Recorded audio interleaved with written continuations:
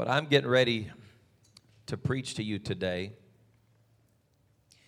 I feel like God has been trying to deal with my heart in such a manner that I was sitting there thinking this morning as Bishop was teaching, I'm not so sure how I can stand up on Sunday morning and preach and scream and yell for just a few moments and people truly catch the heart of what I'm trying to break down to you today. But I fear, if I may take the liberty to say so, that the Jesus whom is preached in this modern society is not the same Jesus that his disciples knew. There is, with such broad brushstroke of this present world and love for this present world, there is a different picture painted of the Christ, the Messiah, in this day and time than I believe at any other time in history has ever been painted. It's as though you can see it on bumper stickers, you can see it on clothing, printed clothing, you can see it different places. It's as though Jesus has just become the homeboy, the buddy, the friend, the sugar daddy that takes care of whatever it is that I need in the moment. Yet never, it seems, is he portrayed at all as the God manifest in the flesh who looked at his disciples. What are disciples? It's not a biblical term for somebody that thought he was cool. It's people that followed him. And he said to them, if you are going to come after me, you are going to have to deny yourself, take up your cross and follow me. Yet modern theology presents to us a Christ that says, if you come after me, be happy, and I'm happy for you to be happy. This is not going to be cheap preaching this morning.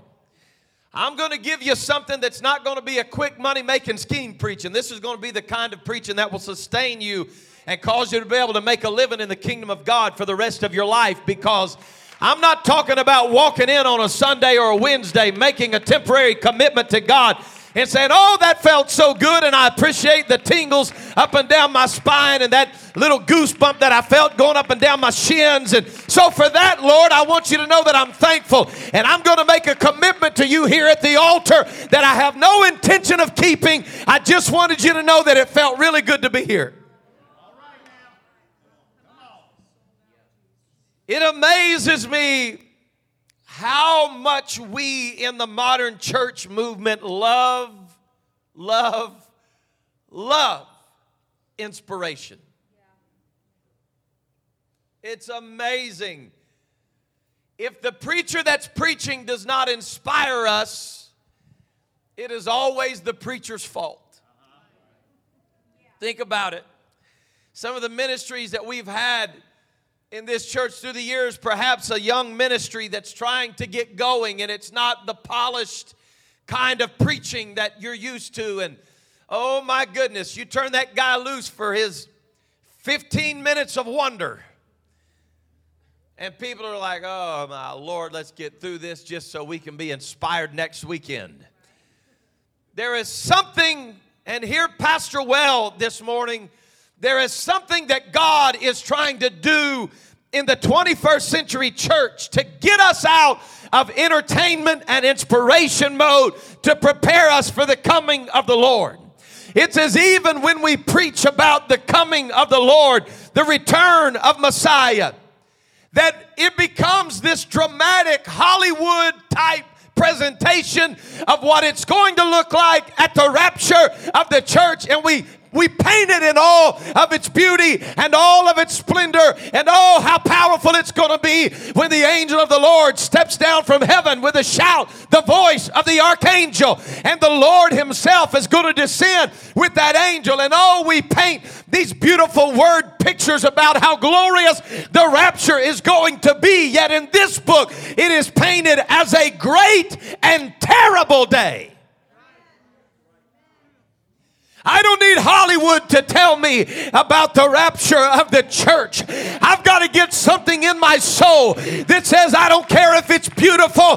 I don't care if I see the prism. I don't care if I see what the prophets of old saw. It doesn't matter if I see it like Ezekiel saw it, if I see it like Daniel saw it, if I see it like John saw it. All I know is I've got to make it to heaven.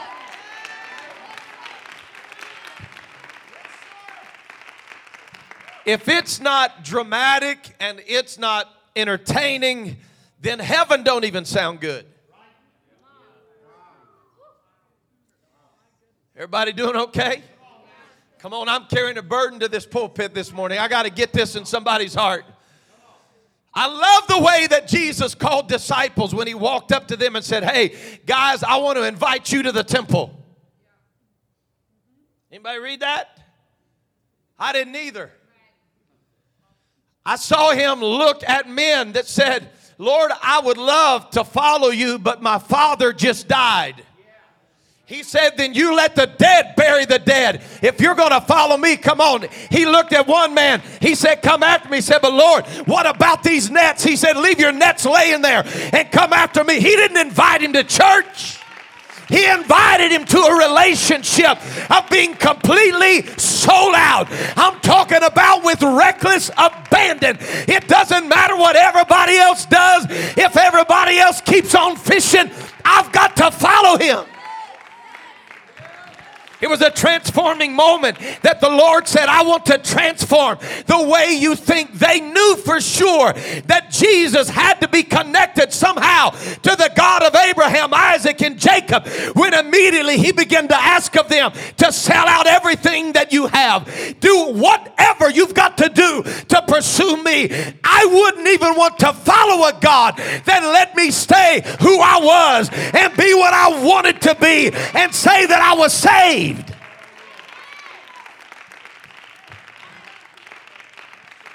In a day and time where preachers on television and radio and internet are afraid to call sin, sin, and reproach, reproach, I'm declaring to you today, there is such a thing as being saved, and there is such a thing as being lost, and they do not coexist together, because if you're halfway saved, you're all the way lost.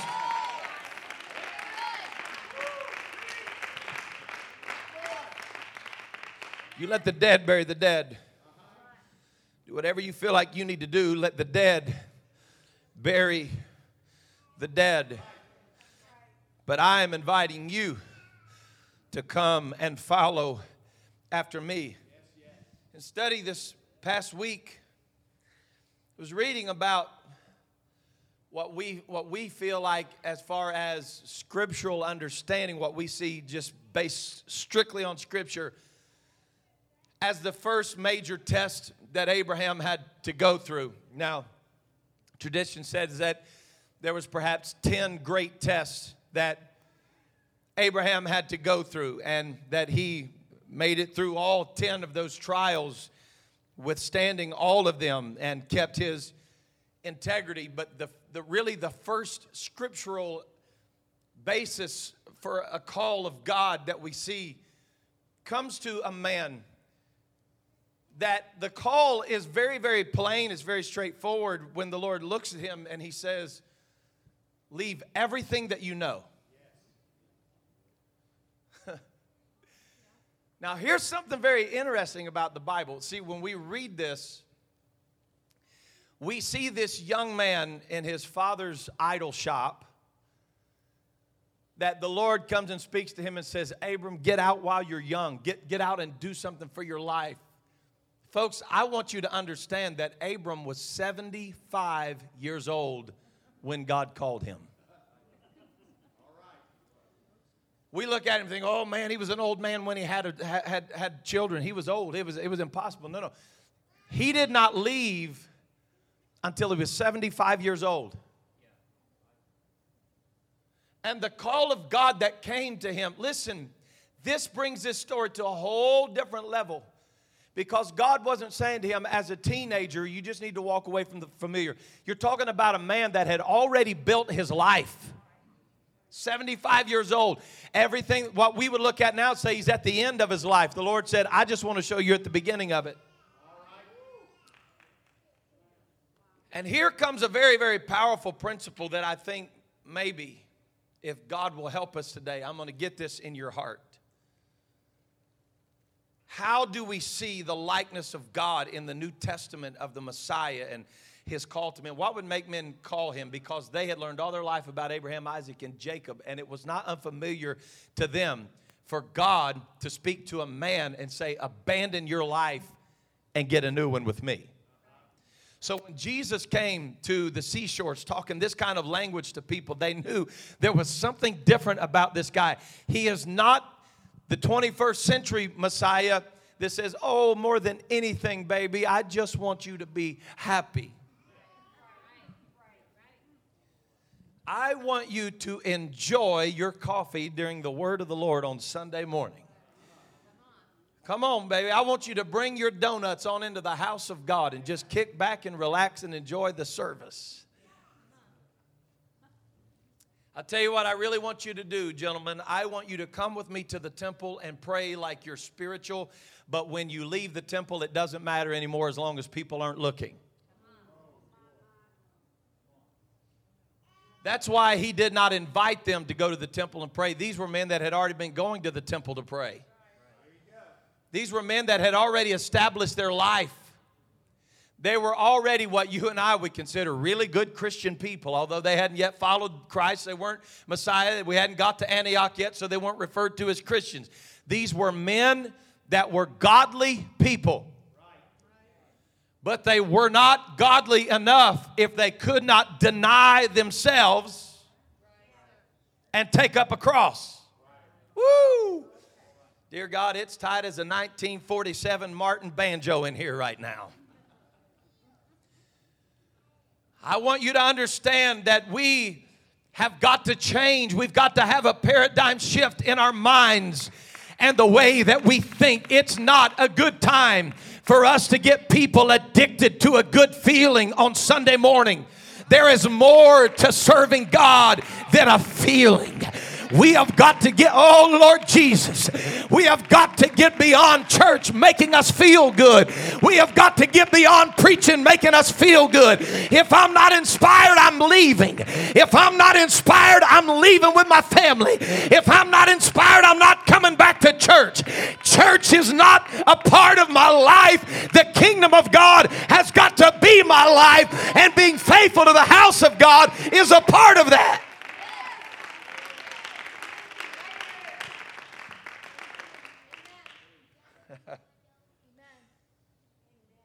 Has anyone noticed in the scripture, if you read for yourself, has anyone noticed whatsoever that in Genesis 12, when the Lord came and spoke to Abram at the time, did the Lord say, if you'll do this, I'm going to pat you on the back, I'm going to give you accolades? No, he gave him a promise. He said, I'm going to bless your seed. He said, but I want you to leave everything familiar and come follow after me. And then, now this is interesting. I don't want to bore you with this. But this was so powerful to me. By Genesis 15, the language is not following after God. The Lord told Abram, he said, I want you to walk before me. This messes with me. Because it's one thing for God to say, I'm going to lead you out of here. It's another thing for the Lord to say, I want you to go and I'm not going to lead you anywhere. I need you to trust me and walk before me. Because you're not watching my feet and walking in my footsteps now. You're walking on your own, but you're listening for a voice.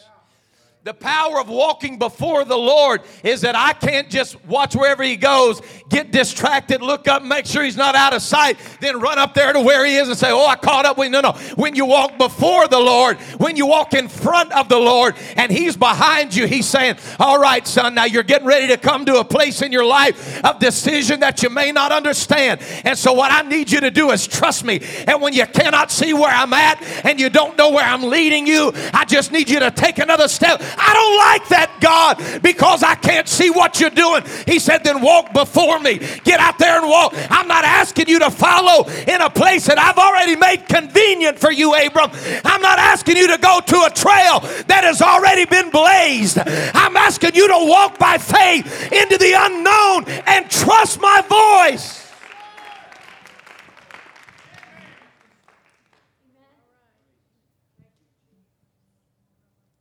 There's never been a man like Abraham. Never. The scripture is, in my opinion, exceptionally understated in its account of him. The scripture's actual presentation throughout the book of Genesis of Abraham does not fit the bill at all of what we would call a modern day hero. But when we look at Abraham, we say, oh, what a hero of the faith. Scripture never calls him a hero of the faith. It says he's the father of the faithful. So the Lord was saying, Abram, I want you to come follow me, not for accolades, but because I called you. You know, Abram's not like Noah, who was a survivor of a world that was hastening to its own destruction, and a man who revives, if you would, a brand new human order. That seems kind of like a big deal. That would make the headlines, you know. You're the only ones that survived a flood. You came off the ark, you obeyed God, you planted, you grew. What a hero of the faith. He's not like Moses. Abraham's not like Moses at all, because Moses was a lawgiver and he was a liberator.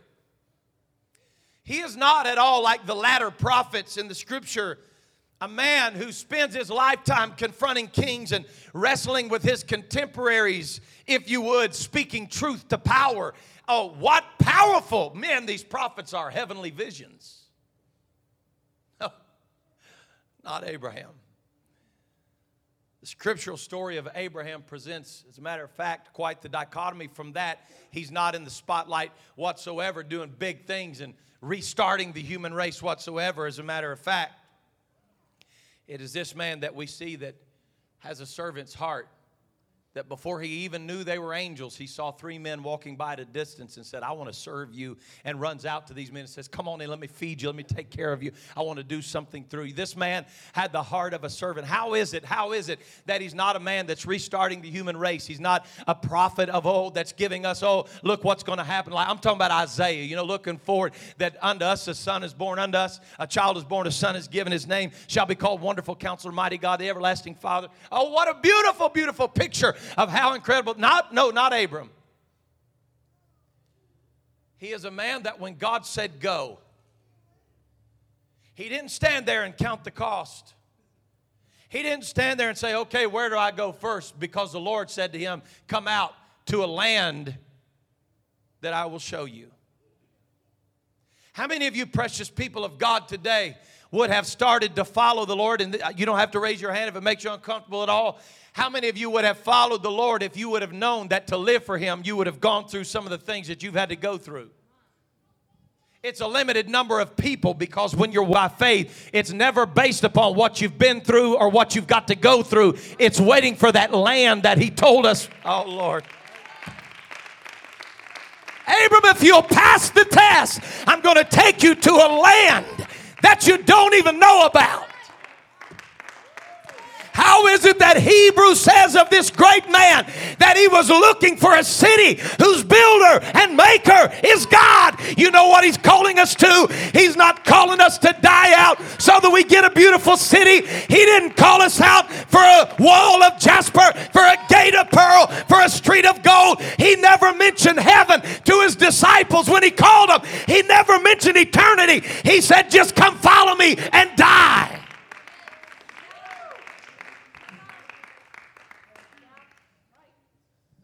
Woo!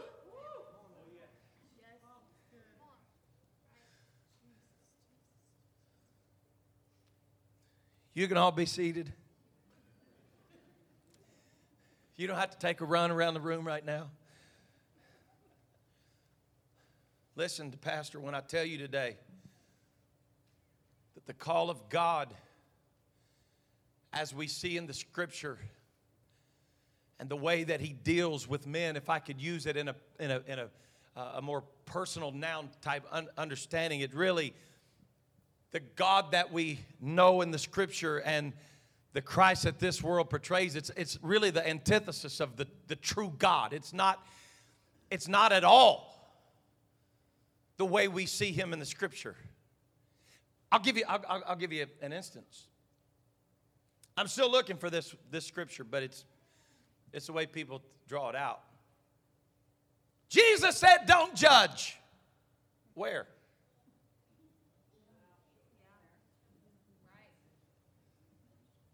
Well, God's not judgmental. Where's the Bible say that?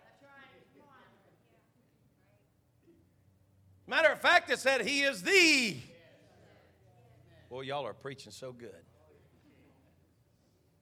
You know what He said? He said, judge not lest you. Oh, boy, y'all are preaching so good. Understand me when I tell you that the God that is painted of this present world, be happy. God sure wouldn't judge you. It's not the God that these men in the Old Testament understood, because their understanding was always, and even passing on to the apostles in the New Testament, their understanding was always, I would rather be judged by men and lose my life than to be judged of God, of whom I did not give my life to. All right, that's good. Did you hear what I just preached to you? I would rather lose my life to men than to be judged by God, of whom I did not give my life to. Woo! Sometimes I wish I had a rewind button so I could just hit it and push play over and over and over and over and over. The judgment of men pales in comparison to the judgment of God. When God says, come out, listen, you don't stand there and weigh all the cost out and say, but Lord, I'm 75 years old. I've already established my life here. Can't you just move on me right here where I'm at?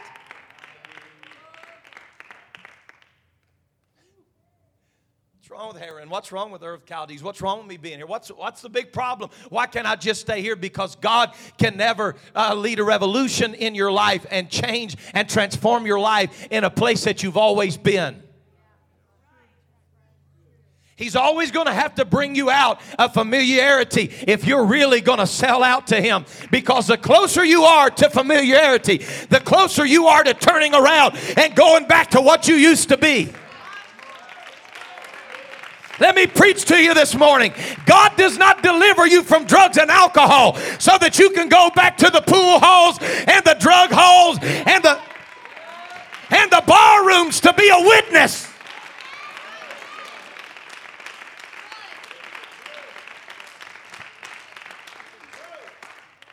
I'll never forget the night I was preaching in this church, and I just about had to give mass CPR to a group of people. When I stepped up and made a statement very similar to this, I said, you know, people are doing ministry in some unique ways. And I was talking, I believe it was the same night that I was talking about the man who had just been saved, and his passion in life was cigars. So he started a cigar smoking lounge for Christians. And they would have their Bible study there every week and smoke cigars together. And I made a statement that, honest to goodness, you should have seen some of the elders in the church. I thought I was going to have to give them CPR when I said, you know, I've been thinking about going to the strip club to witness. I could do a lot of good there.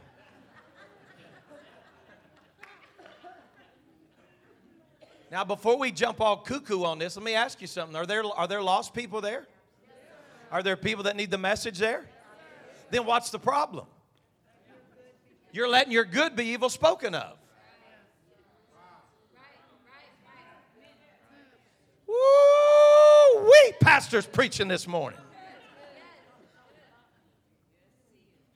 How are they going to hear without? That was a good one.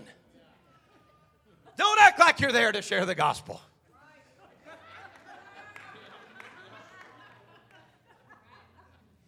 People amaze me. I went, Pastor, but I didn't drink or nothing. So we're going to start justifying what we did by what we didn't do. Here's my question for you, Church of the Living God. Does He call us out or does He leave us in? Come on, I don't see nobody climbing the wall and biting the ceiling right now. Abram, you got to come out, son. You got to leave familiarity. You got to leave your family. You got to leave your father. You got to leave. Oh, I want you to come out to a brand new way of living. If I'm going to transform you, I cannot birth a promise through your loins while you're stuck at home.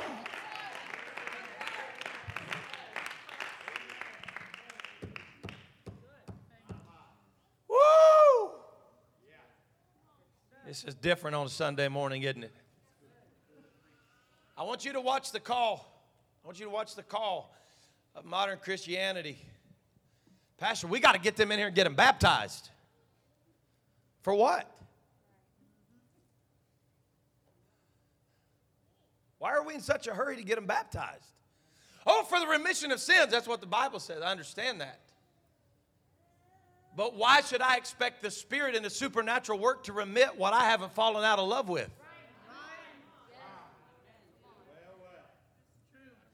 Woo-wee! I'm glad I got these bright lights because I can only see right here. I'm preaching to my daughters.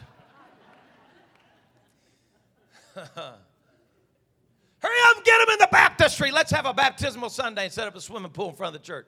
So what? So we can inspire them to get baptized. You don't need to be inspired to get baptized. You need to be sold out to get baptized. That's why in verse 37 of Acts 2, when they said, men and brethren, what shall we do? Peter didn't start with baptism. He said, repent and be baptized, every one of you, in the name of Jesus Christ for the remission of your sin. He's not going to remit something that you still love and that you're still holding on to. I've come to preach to somebody this morning. It's not about good Sunday morning church. It's time to sell out.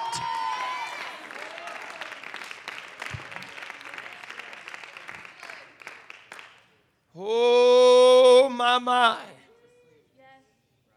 Have I walked out of the Word yet? I'm going to take you to a strange place right here. But I'm taking you there for a reason. It's in Deuteronomy, the 6th chapter. The 6th chapter and the 4th verse. We read about our roots, who I believe He is. I don't think there's any question or any misunderstanding as to whether or not Abram was monotheistic. Nor do I believe there was any question about whether Moses was monotheistic. In other words, he believed in one God. But you want to know something very interesting about Abram? He wasn't one God because his father was.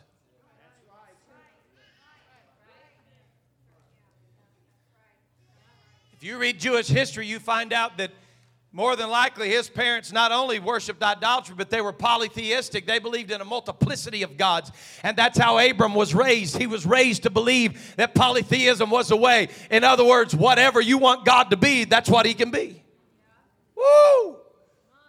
But it was with that one encounter where the God spoke to him and said, come out, son. He had to wrestle with the false doctrines that he was raised with in order to come to grips with the God of his salvation. None of the other gods that his father worshiped could save. None of the other gods that his father worshiped could heal. None of them could set free. And none of them could give him the promised seed. But there was one true living God.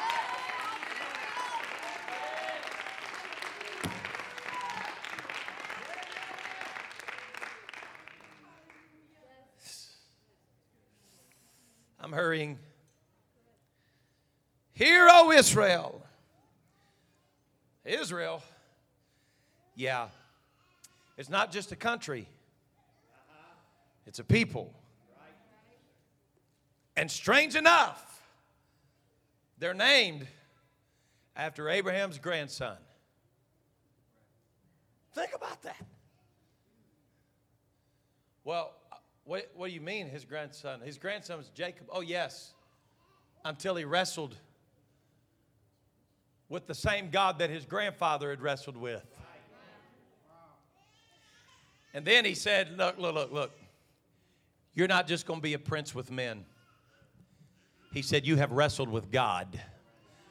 And you have won. These are people that come from the loins of wrestlers. That understand the wrestling in the mind of going against everything that feels right to you. Woo! To obey a God that you're wondering, how in the world, if you really love me, how could you make me go through this? Hear, O Israel, the Lord our God is one. He is one. He is one Lord. There is none like him, above him, beside him, beneath him. He is God all by himself. And thou shalt love the Lord thy God. He was already their God. The issue was not whether or not he was God. It was whether or not they really loved him. Even in Egypt, they believed in one God. They saw all the gods of the pharaohs and all the gods of Egypt and all the gods of that present world. They believed, they saw all of that, but they knew there was only one God. He said, the Lord thy God. The Lord thy God. With all. Come on, somebody help me right now. Heart, with all thy soul, and with all thy. With all your heart. It indicates that you love God with both of your inclinations. Both the good and the evil. Let's do a quick history lesson, and I've got to hurry. What was the first tree that the Lord told Adam and Eve don't touch, but they touched anyway? The tree of the knowledge of. What? Why would God kick them out for something that was good? Because Eve saw that it was good for food. It was good to eat. It was a good thing, but it was good and evil. And within all of you good people today, there are two inclinations. You are good and you are. Oh, you just admitted it. See, I didn't even say it. Do you like that little political trick right there? I didn't even say that. And you can't put words in my mouth because I said you are good and you all said and evil. You evil beings. Good and evil. It's in you. I don't care how righteous you think you are. I don't care how spiritual you think you are. If you're a man or a woman, you're going to wrestle.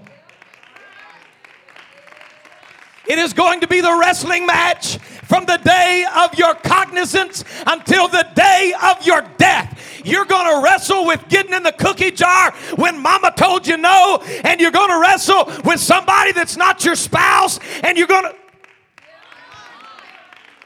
Oh, Pastor, that's too real. No, it is the reality. It's real. You're going to wrestle. You're going to wrestle with this world. You're going to wrestle with your flesh. You're going to wrestle with both inclinations. But sooner or later, you've got to love the Lord thy God with all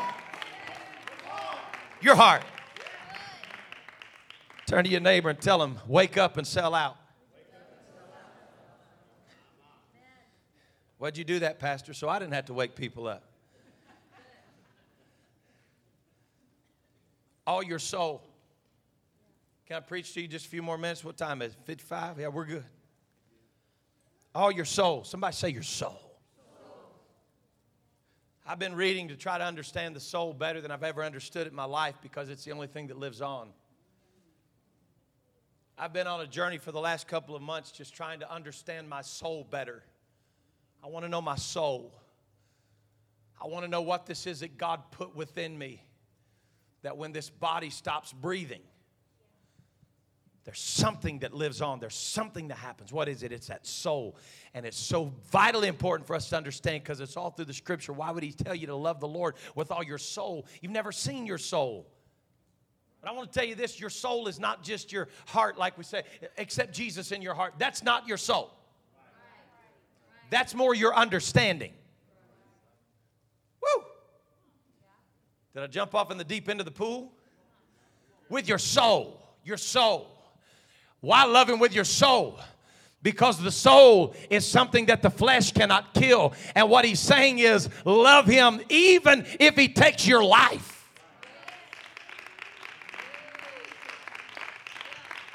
You've got to have a love for Him that goes beyond your understanding of what you see with your own two eyes. You've got to love Him beyond, oh God. It's a love that's beyond life. It's a love that's beyond the grave. It's a love that's beyond comprehension. It's not a love that throws in the towel when I get discouraged. It's not a love that measures my love for Him by this present world, but it's a love with all my soul. It goes beyond what I know.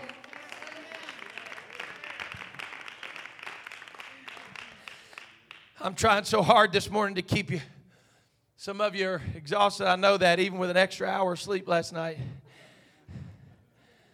I got up this morning at 6 o'clock and walked out in the living room, said to my wife, "What in the world are you doing?" Actually, my words were, "You couldn't capitalize on it, could you?" Like, you got to be kidding. She said, "I was quiet as a mouse." She said, "Why are you up?" I said, "Because maybe you weren't quiet as a mouse." And after one cup of coffee, I was civil.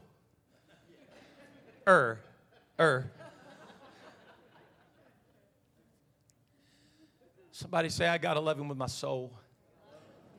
I'm hurrying to a close this morning. I know I can't get this to you in one sermon. Sometimes I feel like a broken record because I'm trying to get this in your spirit. We get so consumed about building churches. The Great Commission was never about a church. It was about going into all the world. And making disciples. Disciples build churches because disciples make disciples. He said you got to love the Lord with all your heart, with all your soul. And this one is so difficult. I could do this one for a 3-week series. With all thy might. The might of a man was measured by what he owned. The might of a man was measured by his wealth. The Lord said, I want you to love me with both inclinations, good and evil. And I want you to love me even if I take your life, something beyond this life. And He said, and I want you to love me with all of your wealth and your riches. This is not a good way to end a Sunday morning sermon. I want to tell you something, church family. I know that God wants us to do well and prosper. That was the first thing that He spoke over man. It was the first thing that man heard. I understand that. But there's a vast difference in that and modern prosperity doctrine. Because the same God manifested in flesh that people say God wants to make you a millionaire was the same man speaking when He said that the root of all evil is the love. He said, what? What's He talking about? He's talking about Deuteronomy 6 and 5. Why? Because He said on this hangs all the law and the prophets, all of the Old Testament understanding, the law and the prophets. It all hangs on one commandment. Love the Lord your God. And to love Him with all of your might means that I don't love Him more than things if things are controlling me.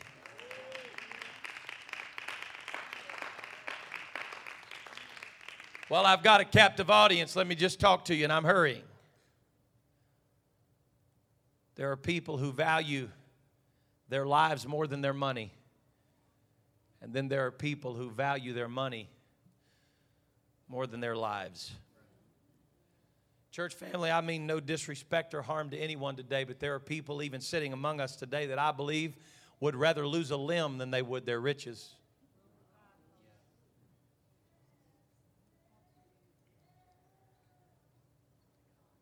I read a story this week about a man named Abba Hilkiah. They said about Abba when he would pass through a thorn thicket that he would roll up his garments to walk through the thicket because he said, and hear me, a scratch on the body heals itself, but if this garment were to be torn, I would not have the money to buy a new one. He said, I would rather do damage to my body than have to give my riches to something and replace it that thorns could decay. Oh my God, have mercy. I'm not seeing the same resonator ringing your bell that rings mine. I got to get this in your spirit. He said, I would rather harm my flesh than to lose my things. Woo! And Moses said, love him with all of your heart, your soul, and your things, your riches, your substance. You listen to Pastor when I tell you today, and this is going to be hard preaching, I understand that. But anything, including your wealth, your job, or anything else that you won't walk away from for the love of God, it's idolatry.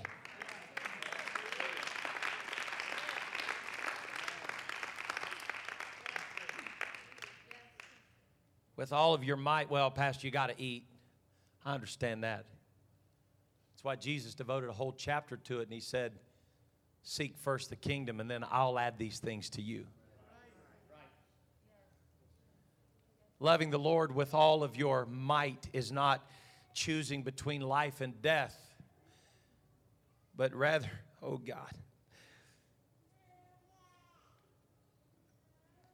but rather it entails withstanding hardships that befall a person little by little and choosing to love God even if it means I lose everything else.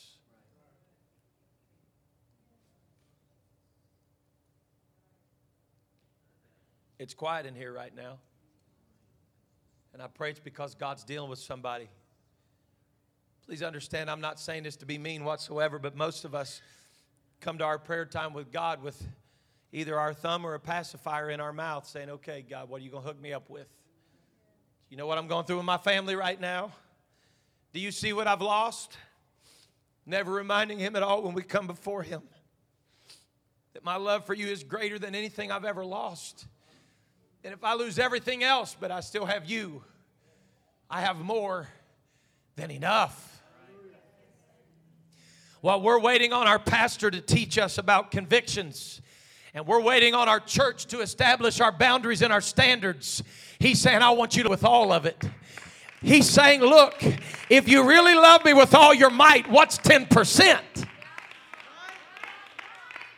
We're still wrestling with God over whether or not tithing is New Testament, and we don't realize that he gave us everything we have.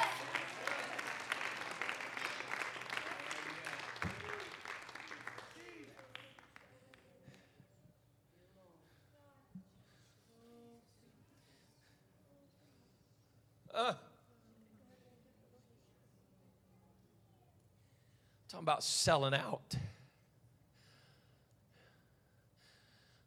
Esther, what if you walk in there and the king takes your life? Uncle, I'm sold out. It doesn't matter. One understanding of the translation says, what do I have to lose? I've already sold out everything. And my life is the only thing that I have left. And I'd rather have freedom than life without it. Woo! Wake up, American church. was sitting with Bishop last night at the dinner table. We were breaking bread and fried chicken. And I said, Dad, I feel more like Patrick Henry every day. Give me liberty or give me death. If they're going to come lock the doors of our church, they're going to have to do it while I'm in there having church. I'd rather live for God with the worry of it being shut down than for them to shut it down and me say, well, you just go ahead and do it if that's what you want to do.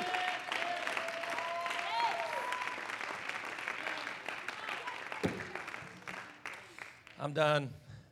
There's no way I'm going to finish, so let me just quit and say this to you. If this COVID thing has proven anything to us, it's proven people that love church and people that are sold out. Because people that love church got messed up when they couldn't be here every service. Woo! People that love God, they're going to live for Him, whether it's without a church building or a fiery furnace comes before them or whatever else. A lion's den. Don't threaten me with a lion's den.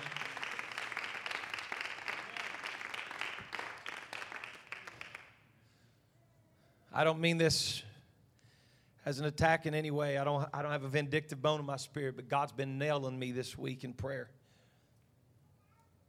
Some say they're scared to come to church because everybody doesn't wear masks. So, wear a mask.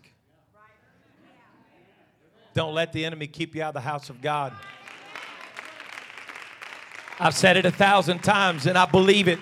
If I had to wear a scuba suit or a bucket or whatever, if I had to come in here fully clothed from the top of my head to the soles of my feet with a mask and PPE from the middle, Bishop, I would wear it. I'm going to do whatever I've got to do to be in the house of God, because here's the truth. If you want to be saved, you're going to be saved. And if you want to be lost, then you're going to be lost. This is not at all a guilt trip. This is trying to help somebody understand you've got to be sold out. You're sold out. You can't just sell out to a church, and you can't just sell out to a building, and you can't sell out to a preacher. You got to sell out to the God of Abraham, Isaac, and Jacob. You got to fall in love with Him every day of your life.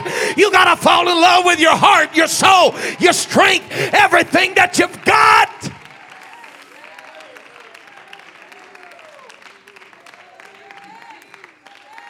We're so funny, talk about we love God. We get in a tough place in our life and we lock up our praise on God because we're mad at our wife. We're mad at our husband. We're mad at our neighbor. We're mad at somebody in the church. Oh, he deserves my praise because I love him more than I love my wife. I love you, baby, but I don't love you like I love him. I thank God for my children, but they are not a replacement for God in my life. I love him first and foremost. What are you saying, Pastor? I'm saying you got to love him whether you got a spouse or you don't. You got to love him whether you have children or you don't. You got to love him whether you have a job or you don't have a job. If you're eating T-bone steak or you're eating Spam out of a can, you got to fall in love with him.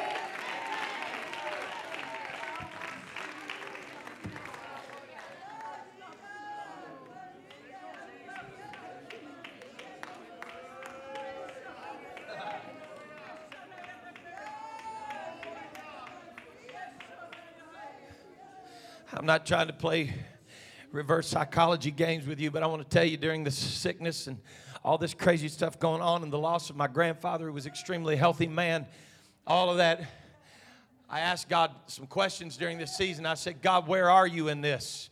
I'm going to tell you, Dr. Lang, what I felt was the response that said, quit worrying about where I am. What I want to know is, where are you?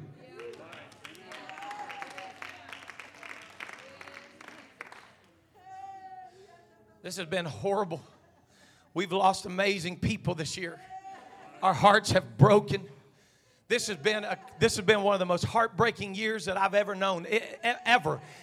Godly people all over the world have lost their lives this year. And this church has suffered tremendous, tremendous loss. Every time that I start to think about this year, Brother McLean, my brain just... I can't fathom that Gina's not here. And I walk out to the cemetery where my father-in-law is and Brother Dave is, And Sister Jean is, and I don't want to leave anybody out, but these are all fresh. And I walked by Sister Jean's grave and I said, why, God? Why? He said, quit trying to ask me where I'm at.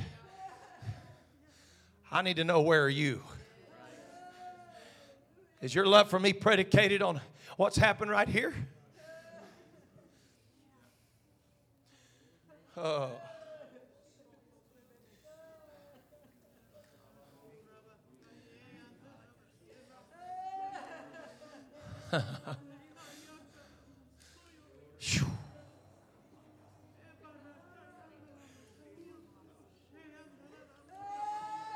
It's the same God that said to him, come out to a place that I will show you.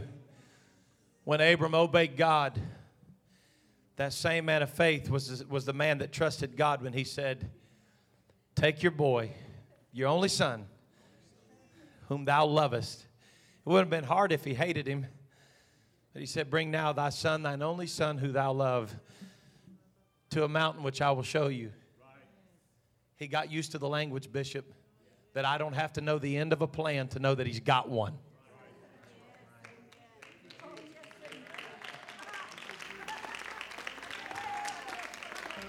We can all trust him at the end of a thing.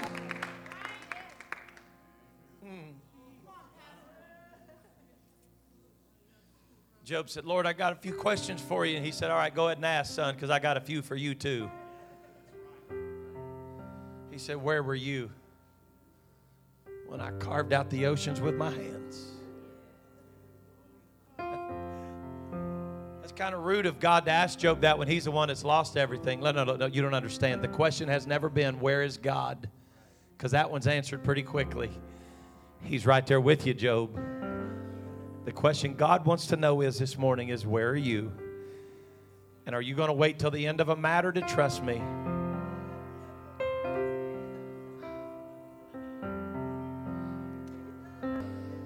I want to obey God this morning so bad.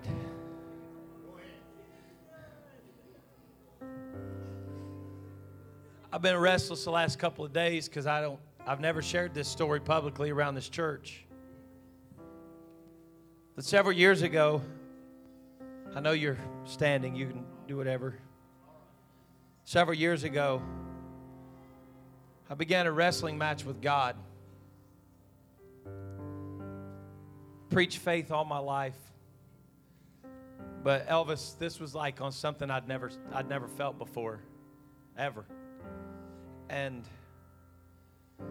I woke up from a dream that I was preaching in this certain country and fire was falling from the ceiling. God was doing great and mighty things. And I just tucked that dream. It was so real that I woke up and started Google searching the nation because I was like, man, I've never been there. I don't know anything about it. And I started reading and it's like, oh, that'd be cool. Maybe I'll go there someday and preach. Maybe that's what God's showing me. And over time, I jumped on an elevator really late one night in Tennessee at a conference. And of all the thousands of people that were there, this one man jumped on the elevator. And he was a missionary to that country. I said, let me encourage you, Elder, and tell you about a dream I had. He said, can you tell me about the building that you saw? I said, sure. He turned his iPad around and had a picture of their sanctuary, and he said, is this the building? I said, yes, sir, that's it. He looked me square in the eyes, and he said, brother, I know you're established. And he said, I would probably make your dad mad if I said this to you. He said, but don't count God out. He said, maybe God's calling you here because I'm just about ready to leave the field. I said, oh, God bless you, brother. I did. Over time, it was relentless. It wouldn't let up. We met with some officials in our organization, kept it all really quiet and said, well, listen, we're praying about the will of God. What do we need to do? My wife and I left our children here behind. We got on an airplane. We went to a foreign country. We felt like God had called us there. I looked at you, precious people. I stood right back there in the back corner, right where Sister Horner is, and I was looking across this empty sanctuary praying by myself, and I was weeping. I said, God, what about this precious church? He said, Luke, if this is your church right now, it'll be your church when you leave, but if it's my church, it'll be my church when you leave.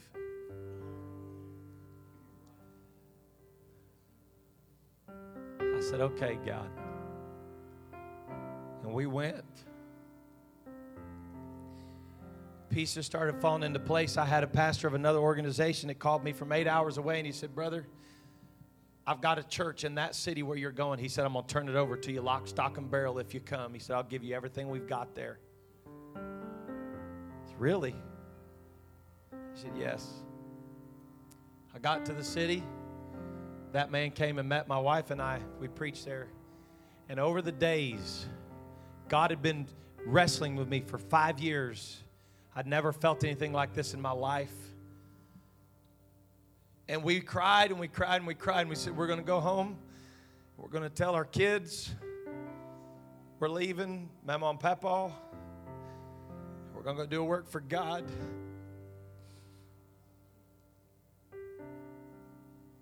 And Brother Matthew Ball, our missions director, he and his wife had left and gone to Ireland for a few days, and then they flew in to meet us, and I picked them up at the airport. We sat down at the table, and Brother Ball said, you're not feeling it, are you? And I said, brother, I don't know what's going on. I don't know what to feel. I said, it's like it's been killing me for 5 years. It's like this week God just lifted it off of me. I don't understand. And I said, I don't want you to be disappointed. And his chin began to shake. If he sees this, I might embarrass him. I don't know. I doubt it. His chin started to shake and tears started streaming down his face. And he looked at me and he said, disappointed? Are you kidding me? He said, you have shown God this week that you would leave everything you have and everything that you've worked for. And the investment of your family. And you would move to a God-forsaken nation to be a missionary.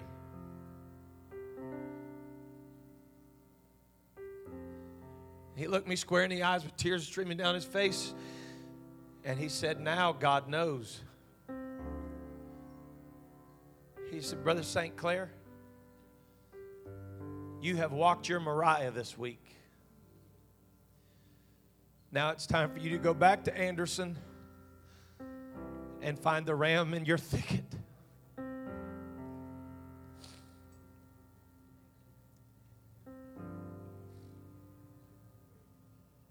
I didn't tell this church, but my closest friends had all surrounded us and prayed for us. My parents, my in-laws were sick.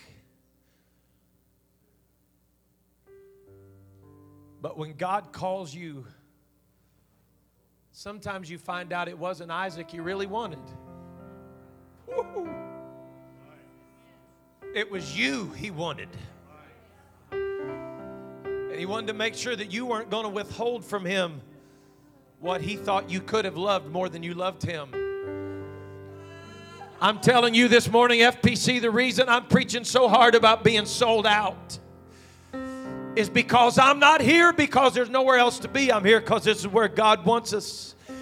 And I'm here today at FPC to tell you it's time to start looking for the ram in the thicket. Don't tell me that God has inconvenienced us. Oh, I'm saying this morning, God wreck our world. Inconvenience us, turn us inside out. Do whatever you've got to do to us, but when you find me, I want you to find me sold out.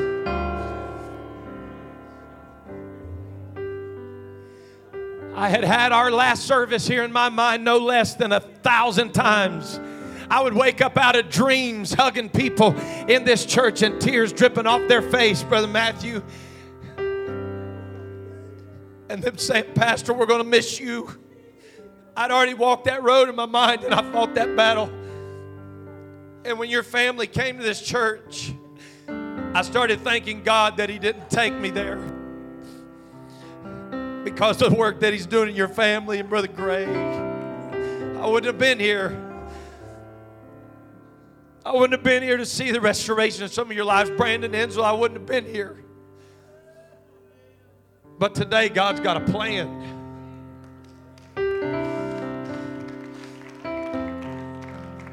I wouldn't have been here, Elvis. I wouldn't have been here to see what God's doing in your life, buddy. But no, I'm proud of you. God's working in your family. I wouldn't have been here.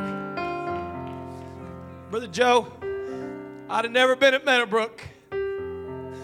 But look what the Lord has done. You're a man of God, sir. Brother Jim wouldn't have been here because you wouldn't have been here. You see what I'm saying?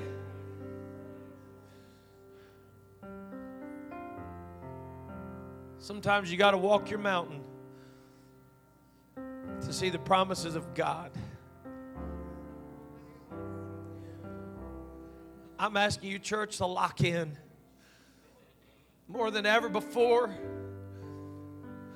I'm asking you to lock in, fall in love with God. Don't just fall in love with this church, fall in love with God.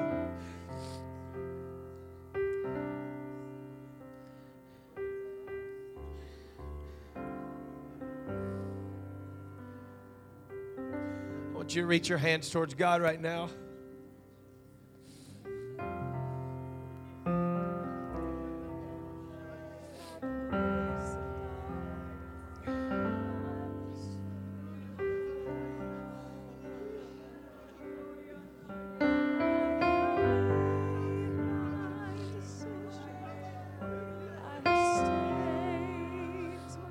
Receive your word today, Father. I have drawn a line in the sand. I won't be ashamed. With the world behind me and the cross before. I'll be, God, what you've called me to be. I'll do what you've called me to do.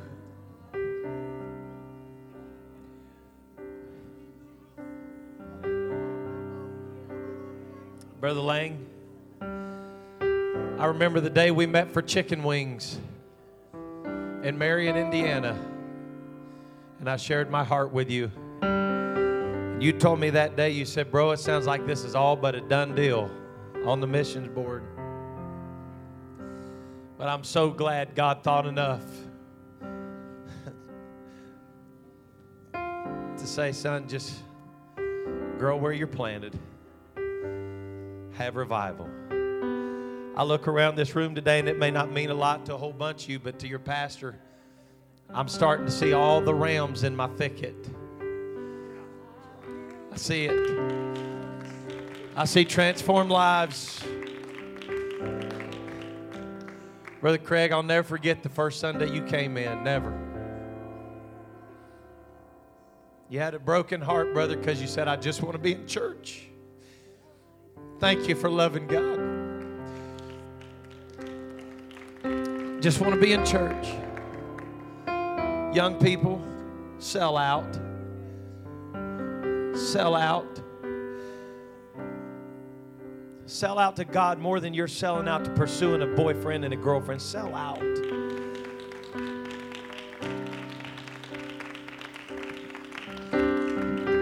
I know the enemy wants you to build the American dream. I want you to build God's dream. You should live God's dream. Can you imagine what God's going to do in your life? We're going to make it, Brother Wayne. We're going to make it. God's already brought some of you through a most difficult year this year. I've never looked more forward to a watch night service in my life. I can't wait to take communion on December 31st. Jesus, touch your church today. Come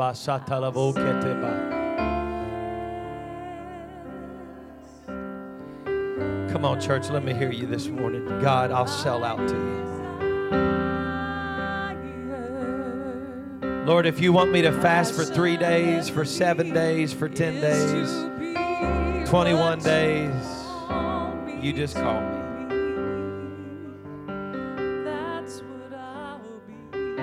Yes. Praise God. Bishop, would you come this morning?